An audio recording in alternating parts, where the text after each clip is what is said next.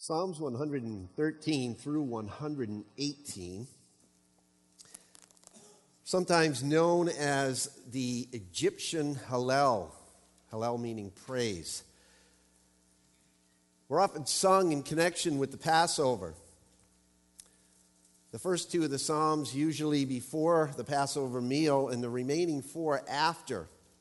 What I'd like to do this morning as we begin is to read some excerpts from each of these Psalms, Psalm 113 to 118. If you'd like to follow along with me, we begin in 113 with the first two verses. Praise the Lord. Praise, O servants of the Lord. Praise the name of the Lord.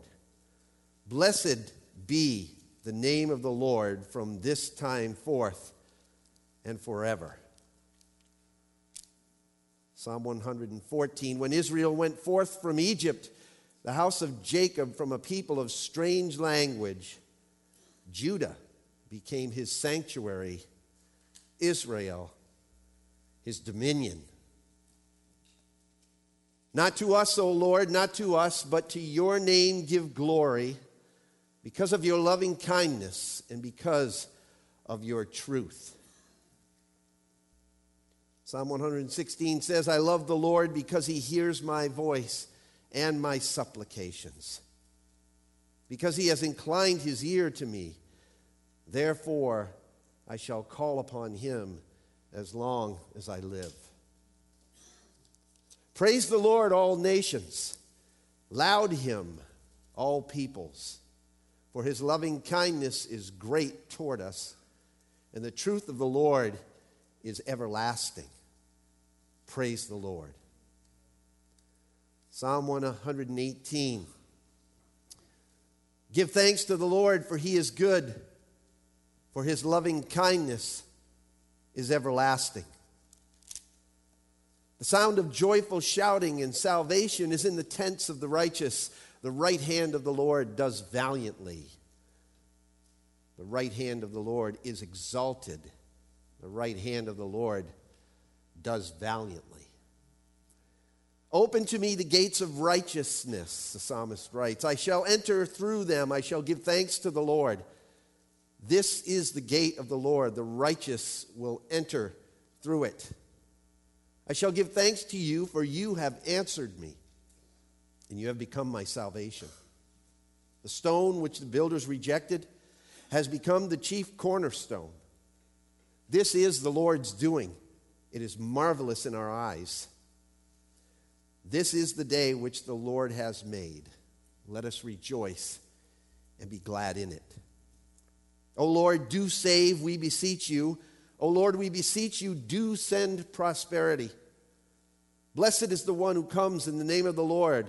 We have blessed you from the house of the Lord. The Lord is God, and he has given us light. Bind the festival sacrifice with cords to the horns of the altar. You are my God, and I give thanks to you. You are my God, and I extol you. Give thanks to the Lord, for he is good, for his loving kindness is everlasting. Amen. Last week, I asked a provocative question. How many of us really listen? We either follow words that have no authority or we ignore words that do. And we began last week's message by playing the game of Simon Says to make you aware of how important it is not only to listen to words, but to react to them properly. And specifically, the Word of God. To reiterate, if God's ever going to be able to get through to us through his word, then we are going to have to become good listeners. But just not listeners, doers. Hearers and doers. And this is the whole tragedy of what happened to the Jewish people during the Passover season in Jesus' day, specifically beginning on Palm Sunday. As these psalms were in the minds and on the lips of the people as they waved the palms and they proclaimed Hosanna, they somehow missed the fulfillment of those words that was right in front of them, Jesus. Their Messiah was there, but they failed to respond rightly or to receive him humbly, even though they had been told. I think of Jesus' words in Matthew 23. Jesus spoke to the crowds and to his disciples, and he said, "The scribes and the Pharisees have seated themselves in the chair of Moses. Therefore, all that they tell you, do and observe, but do not do according to their deeds, for they say things, and they do not do them." He goes on to say in verse 34 of that same chapter, "Therefore, behold, I am sending you prophets and wise men and scribes, and some of them you will kill and crucify, and some of them you will scourge in your synagogues and persecute from city to city, so that upon you may fall the guilt of all the righteous blood shed on earth, from the blood of righteous Abel to the blood of Zechariah, the son of Berechiah, whom you murdered between the temple and the altar." What Jesus is saying there is virtually from the first book of the Old Testament to the last book of the Old Testament, you people have shed righteous blood of the prophets that I have sent to you. Truly I say to you, all these things will come upon this generation. Jerusalem, Jerusalem, who kills the prophets and stones those who are sent to her. How often I wanted to gather your children together the way a hen gathers her chicks under her wings, and you were unwilling. Behold, your house is being left to you desolate. For I say to you, from now on, you will not see me until you say, 'Blessed is he who comes in the name of the Lord.'"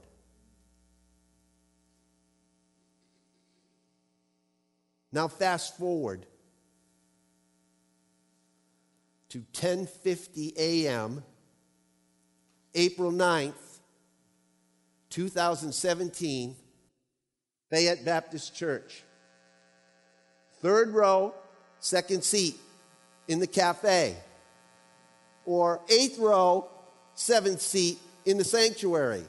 Or you choose the seat that you're sitting on, or the place where I'm standing, or wherever you and I are this morning. If Jesus were to return today, how would he find you and me? It's another provocative question, isn't it? In the text we dealt with last week, James puts us to the test. If we can hear the word and not be affected by it in some way, then there may be some serious questions we need to ask about the genuineness of our faith. James chapter 1, verses 19 to 22 revealed to us last time that our reaction to the word reveals the reality of our faith. And I said to you that in this passage there are 4 reactions, according to James, as a response to God's word, whenever we're exposed to it, whether it's here on Sundays or whether you're exposed to it in your small groups or in a one-on-one conversation with another Christian, or in your personal time, whatever it may be, which we can use as a test to see if our faith is real. And the first thing that James pointed out to us in verses 19 and 20 was that we need to react to that word rightly.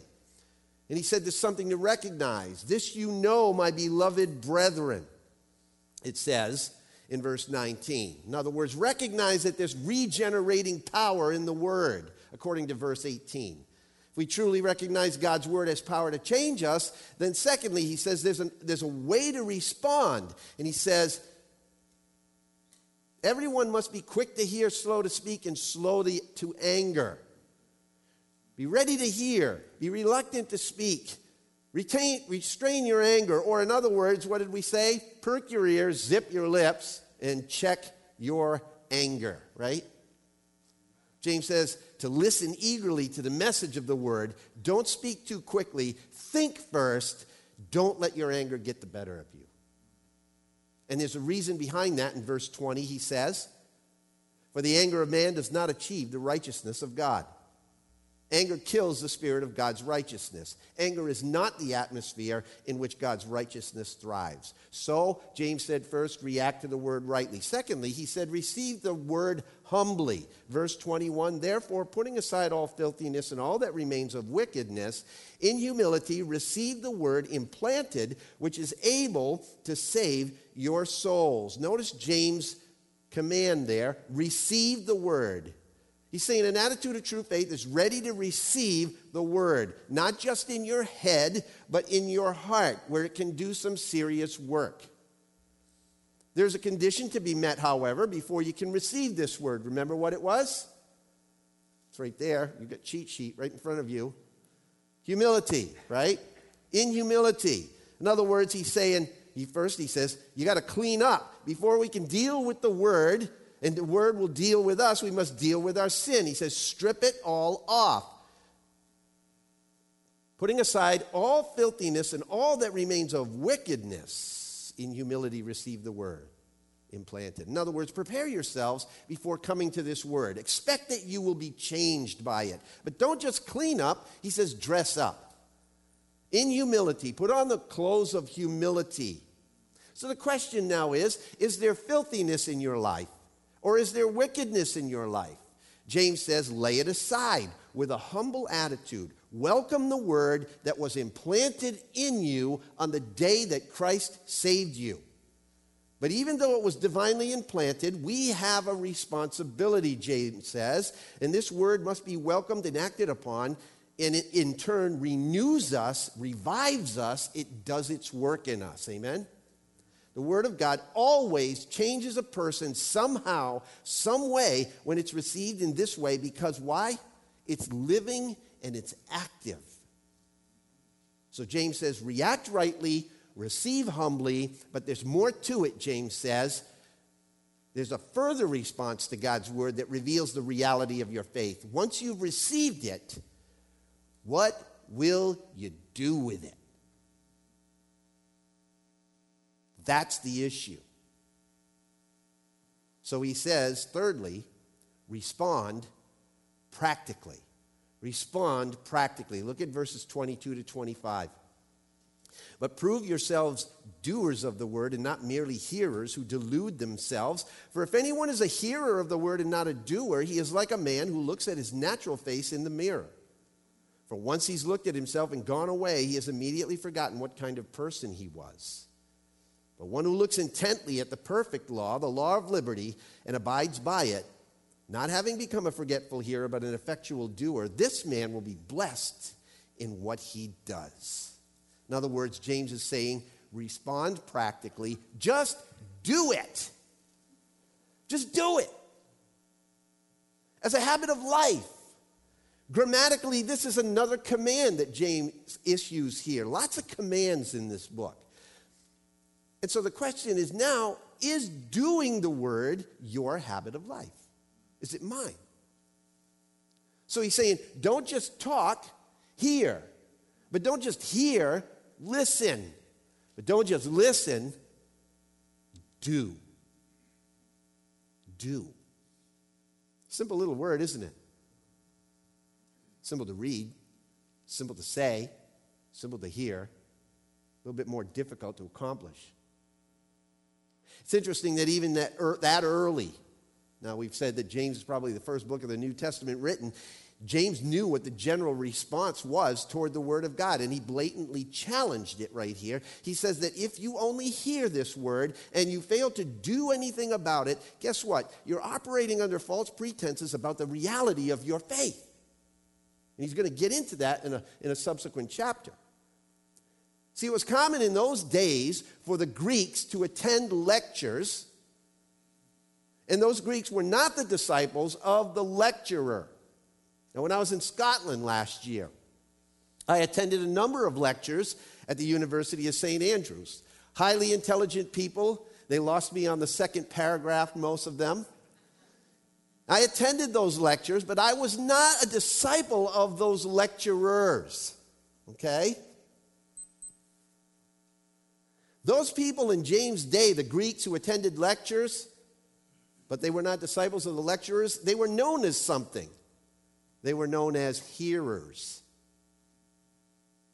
They were hearers who in life did not actually follow the instructions that were given. They didn't think twice about what they heard after they left the room, after they left the lecture. In other words, they audited the class. They took in the knowledge, but they didn't do anything with it. They did no work toward the end of what those lecturers said. In fact, the word James used here for hearers can be translated literally that way: auditors.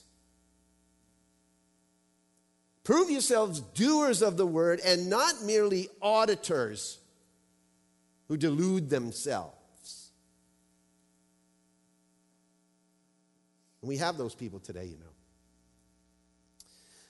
We do. We have the same kind of people today. Educators are often less than enthusiastic about students who simply audit the class. You talk to a professor and ask him what he thinks. Some people don't mind. A lot of professors that I've talked to, they don't really like people that just audit the class. See, because an auditor is someone who takes the class and doesn't want to take any exams, doesn't write the term papers, comes and listens and then goes. The attitude is kind of this way: well, as long as it's interesting, I'll come and hear you. But you know what, professor? I don't have to come to class. And the reality is, someone who simply audits all of his classes, guess what? They don't graduate. They don't get credit toward their degree. James is saying, don't be an auditor when it comes to the Word of God. Auditors confuse knowing and believing. They are oftentimes deceived because they think in their minds, I've heard this lecture and I've attended the class, and somehow in their minds they think that they've done it. But the error of their reasoning was that they thought their simple hearing of the words was all that was required. As long as they possessed the head knowledge, they falsely assumed that they were spiritually astute. They could not have been more wrong. They were deluded, James says. It's that, you think that is what Jesus was after? A people whose heads were swollen with theological facts, but whose hearts and lives were shrunken and shriveled and devoid of love? You think that's what Jesus is after? Jesus had some very disturbing words regarding that kind of philosophy back in Matthew chapter 7. Verse 21, he says, not everyone who says to me, Lord, Lord, will enter the kingdom of heaven, but he who, what? Does. He who does the will of my Father who is in heaven will enter. Skip down to verse 24. Jesus says, therefore, everyone who hears these words of mine and acts on them, does something with them, may be compared to a wise man who built his house on the rock. And the rain fell, the floods came, the winds blew and slammed against that house, and yet it did not fall, for it had been founded on the rock. But everyone who hears these words of mine and what? So underline it, does not act on them, will be like a foolish man who built his house on the sand. And the rain fell, and the floods came, and the winds blew, and it slammed against that house, and it fell, and great was its fall.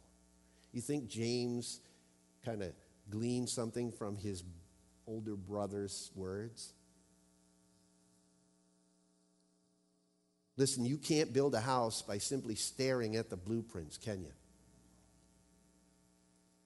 You can't build a house by memorizing the plans. You got to do what it says to do. Similarly, you can't build a vibrant faith by simply hearing the words of Christ. You've got to let them cut through to your soul and heal that soul, soothe it, strengthen it, and empower it. And beyond that, you've got to let it move the 18 inches down from your head to your heart and then out into the street for action. Amen?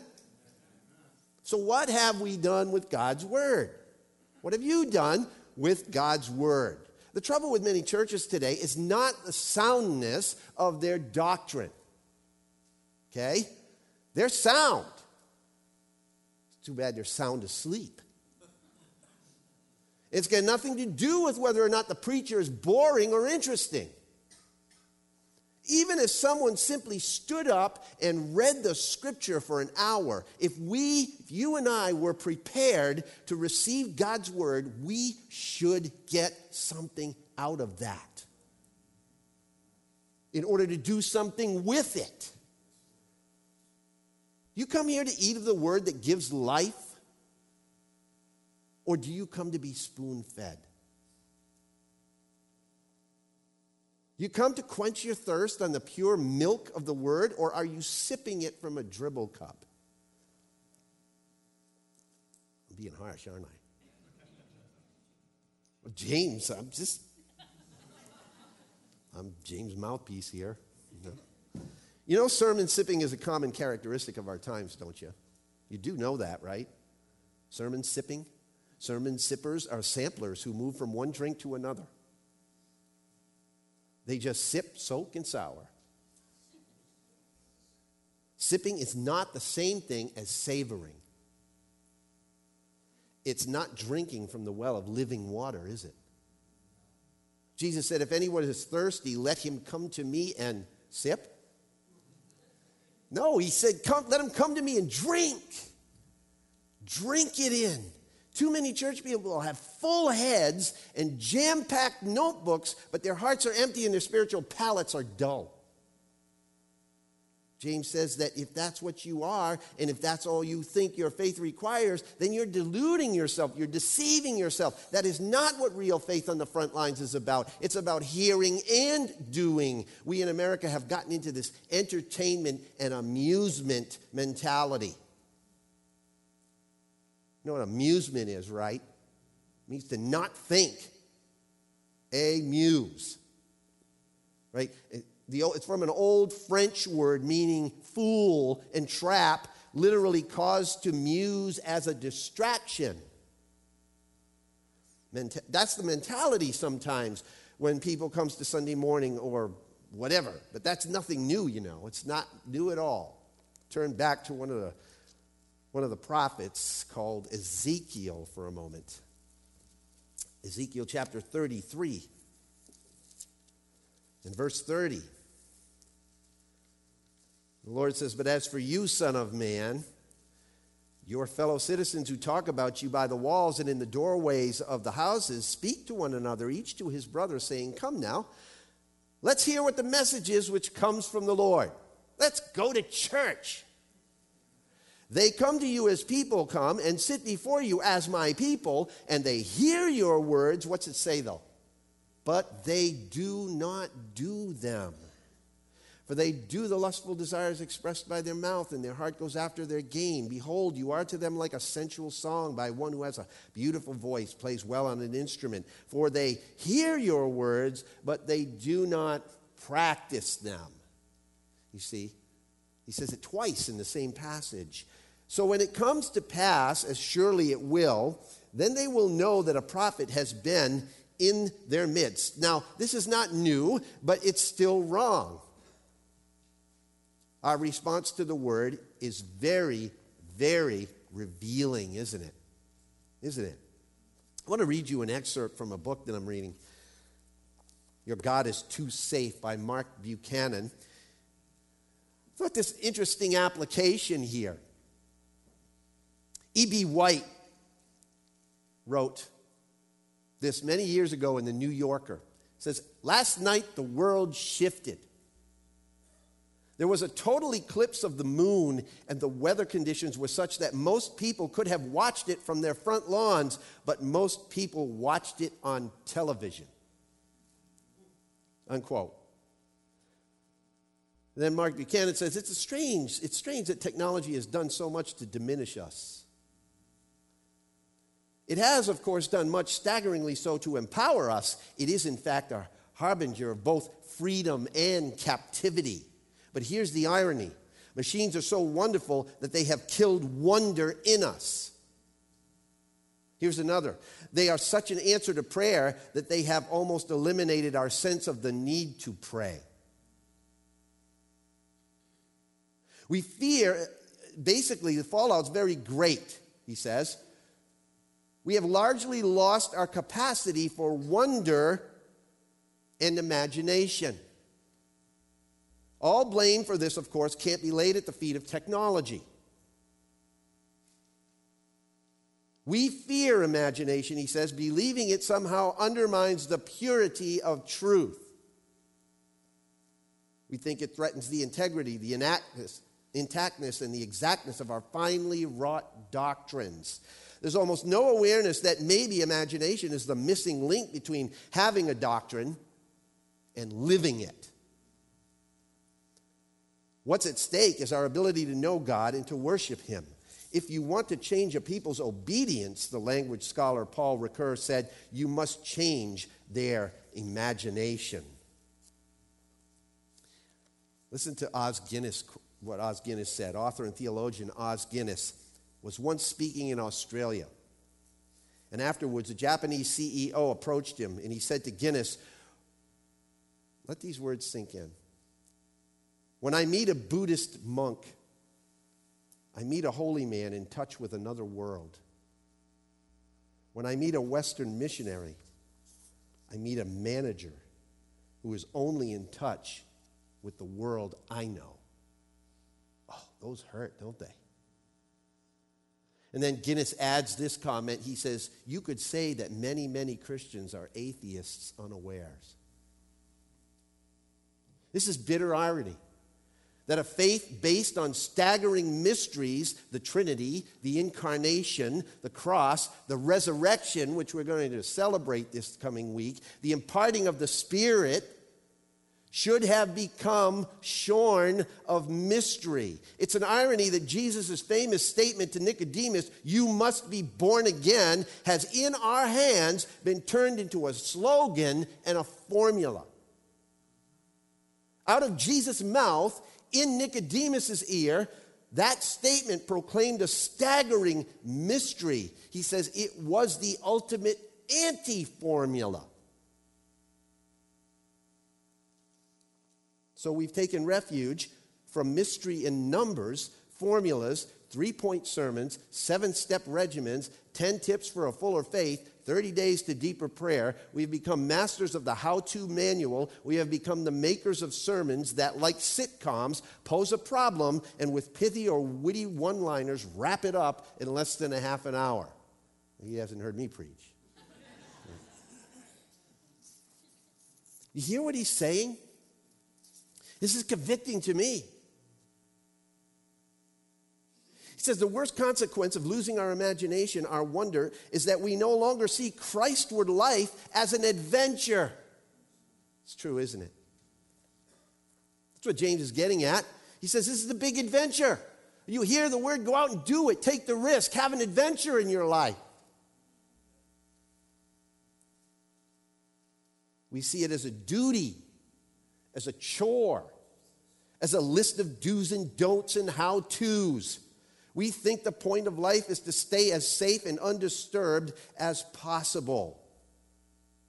The stories we read in Acts about the church turning the world on its head.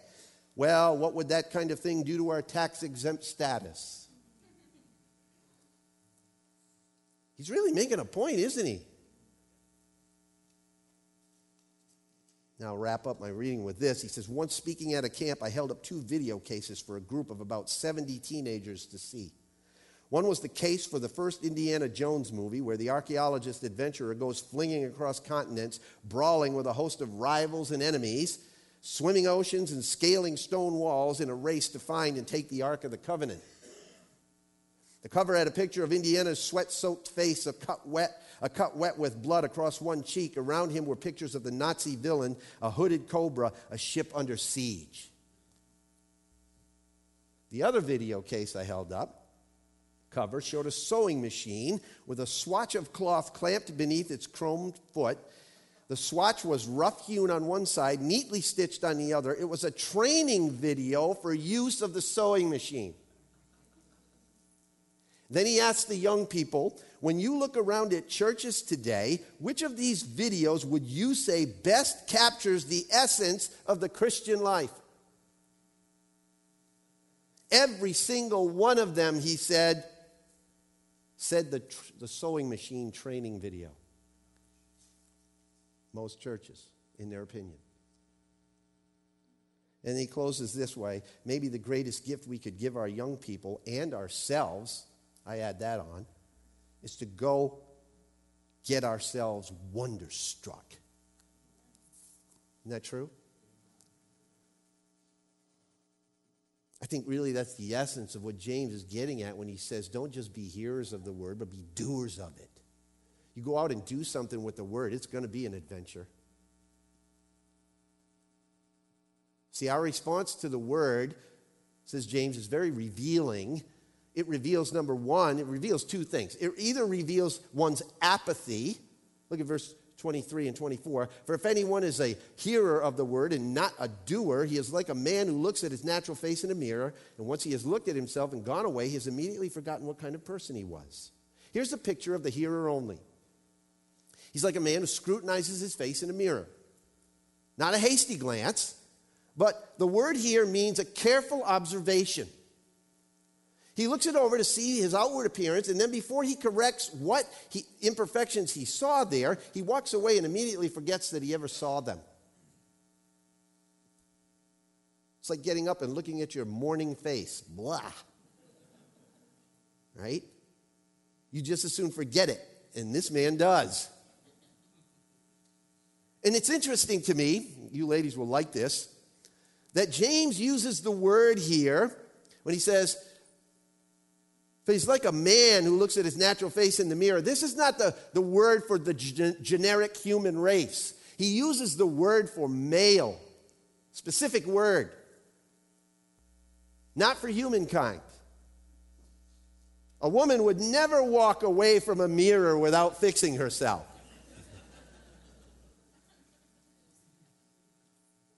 It's true, though. He did use the word male. Those who hear the word of God and do nothing about it, they're acting in the same way. The word shows us ourselves without camouflage, right? This is what the word of God does. Strips us bare. Ladies, it's like seeing yourself with no makeup. And here James says that the deluded hearer just goes away and he forgets about it and does nothing about it. Out of sight, out of mind. Well, I can't see it, so nobody else can either.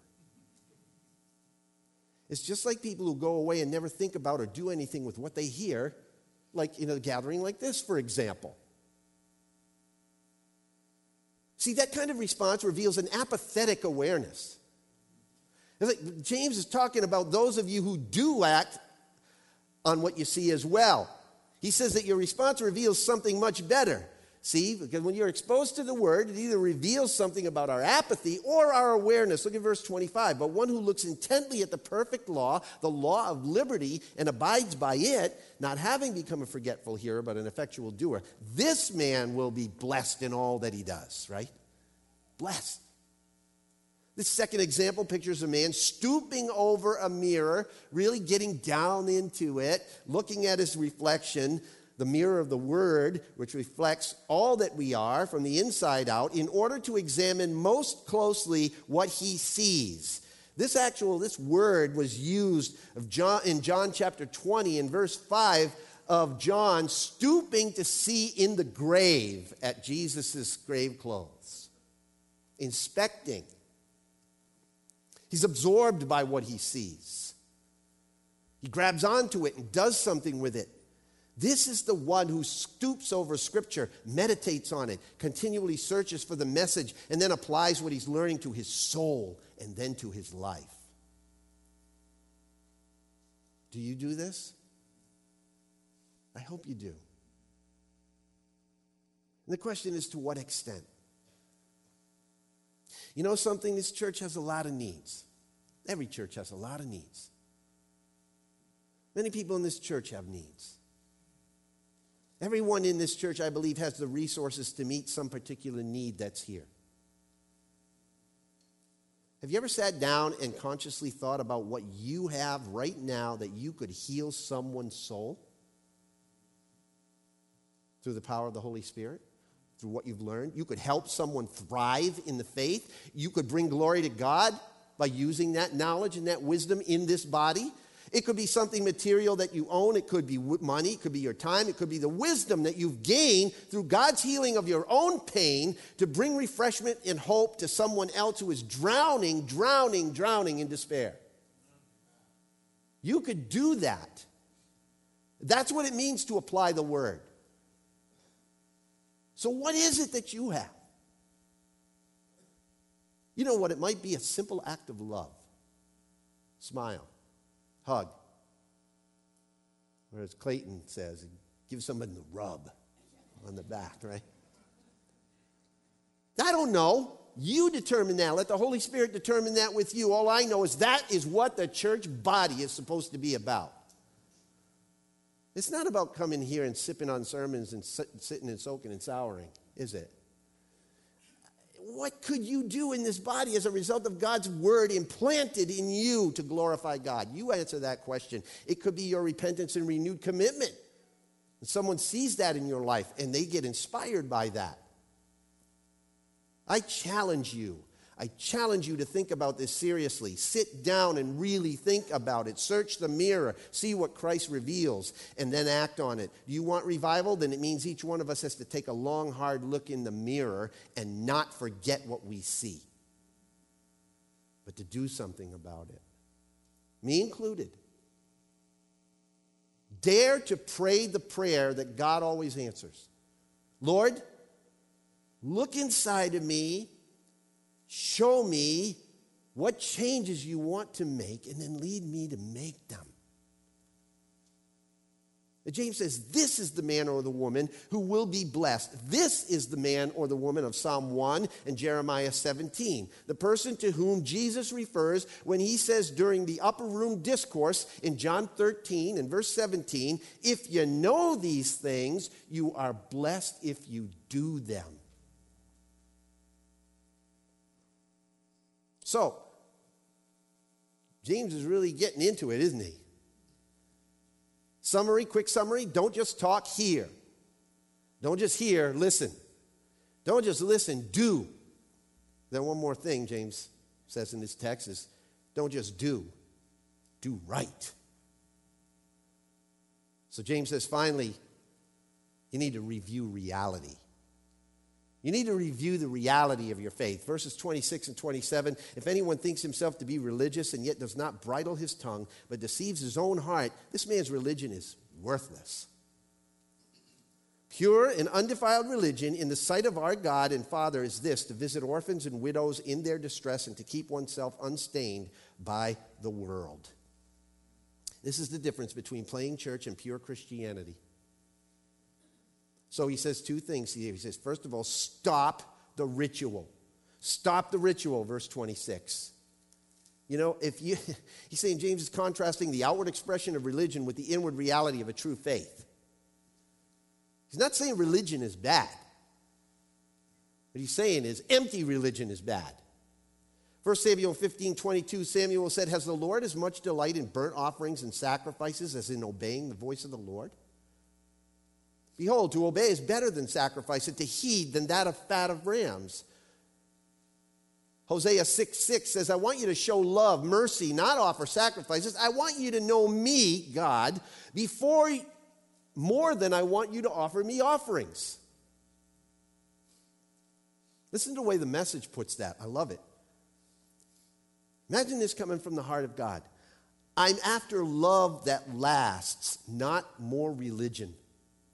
I want you to know God, not go to more prayer meetings. He says, you people who go to a service, tithe your money, take communion, sing the songs, say the prayers, you do all the right rituals, might think that that makes you a Christian, but you're deceived. And this is the charge that's most often leveled at ritualized religions like the Catholic Church.